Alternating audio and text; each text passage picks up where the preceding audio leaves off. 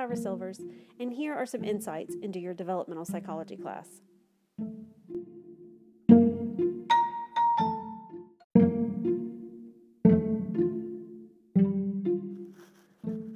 Early adulthood, the period from approximately age 20 to 40, is a time of continued development.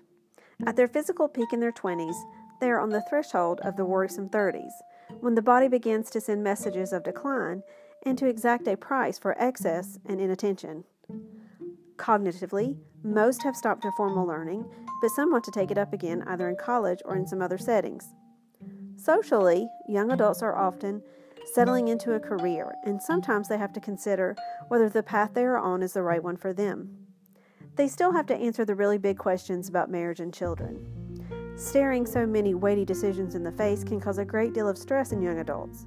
In fact, some psychologists believe that the beginning of early adulthood could be characterized as a special stage of development known as emerging adulthood. Emerging adulthood is the period beginning in the late teenage years and extending into the mid-20s. Although they are no longer adolescents, people in their early 20s are not fully adults because they haven't fully taken on the responsibilities of adulthood. Instead, they are still seeking to identify who they are and what course their life will follow. In this module, we'll look at the physical, cognitive, and social and personality changes that accompany young adulthood.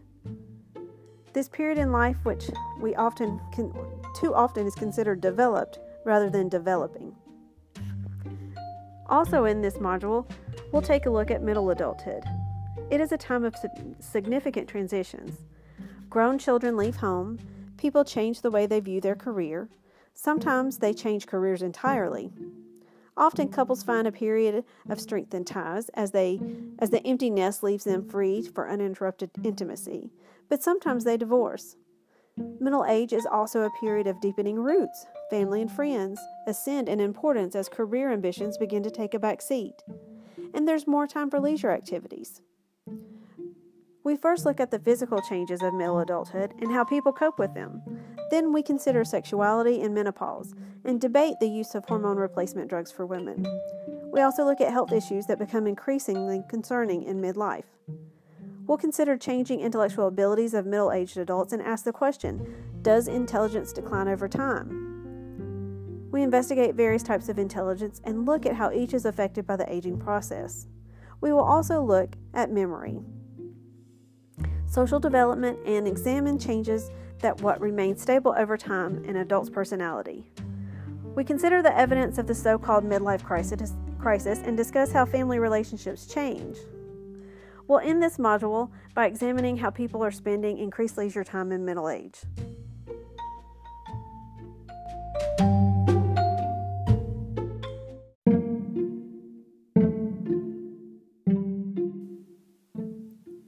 In this module, Module 5, you will see as assignments go, again, we just have the one discussion board and then the Module 5 exam.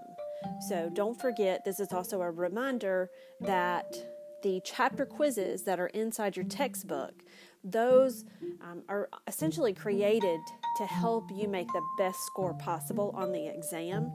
One of the reasons why I like that textbook so much is the way that it builds upon, even when you get one of those questions wrong, how it builds in the answer so that you can actually use that as a study tool. So just a reminder, don't forget about doing the chapter quizzes in Reveal to help prepare for the module test.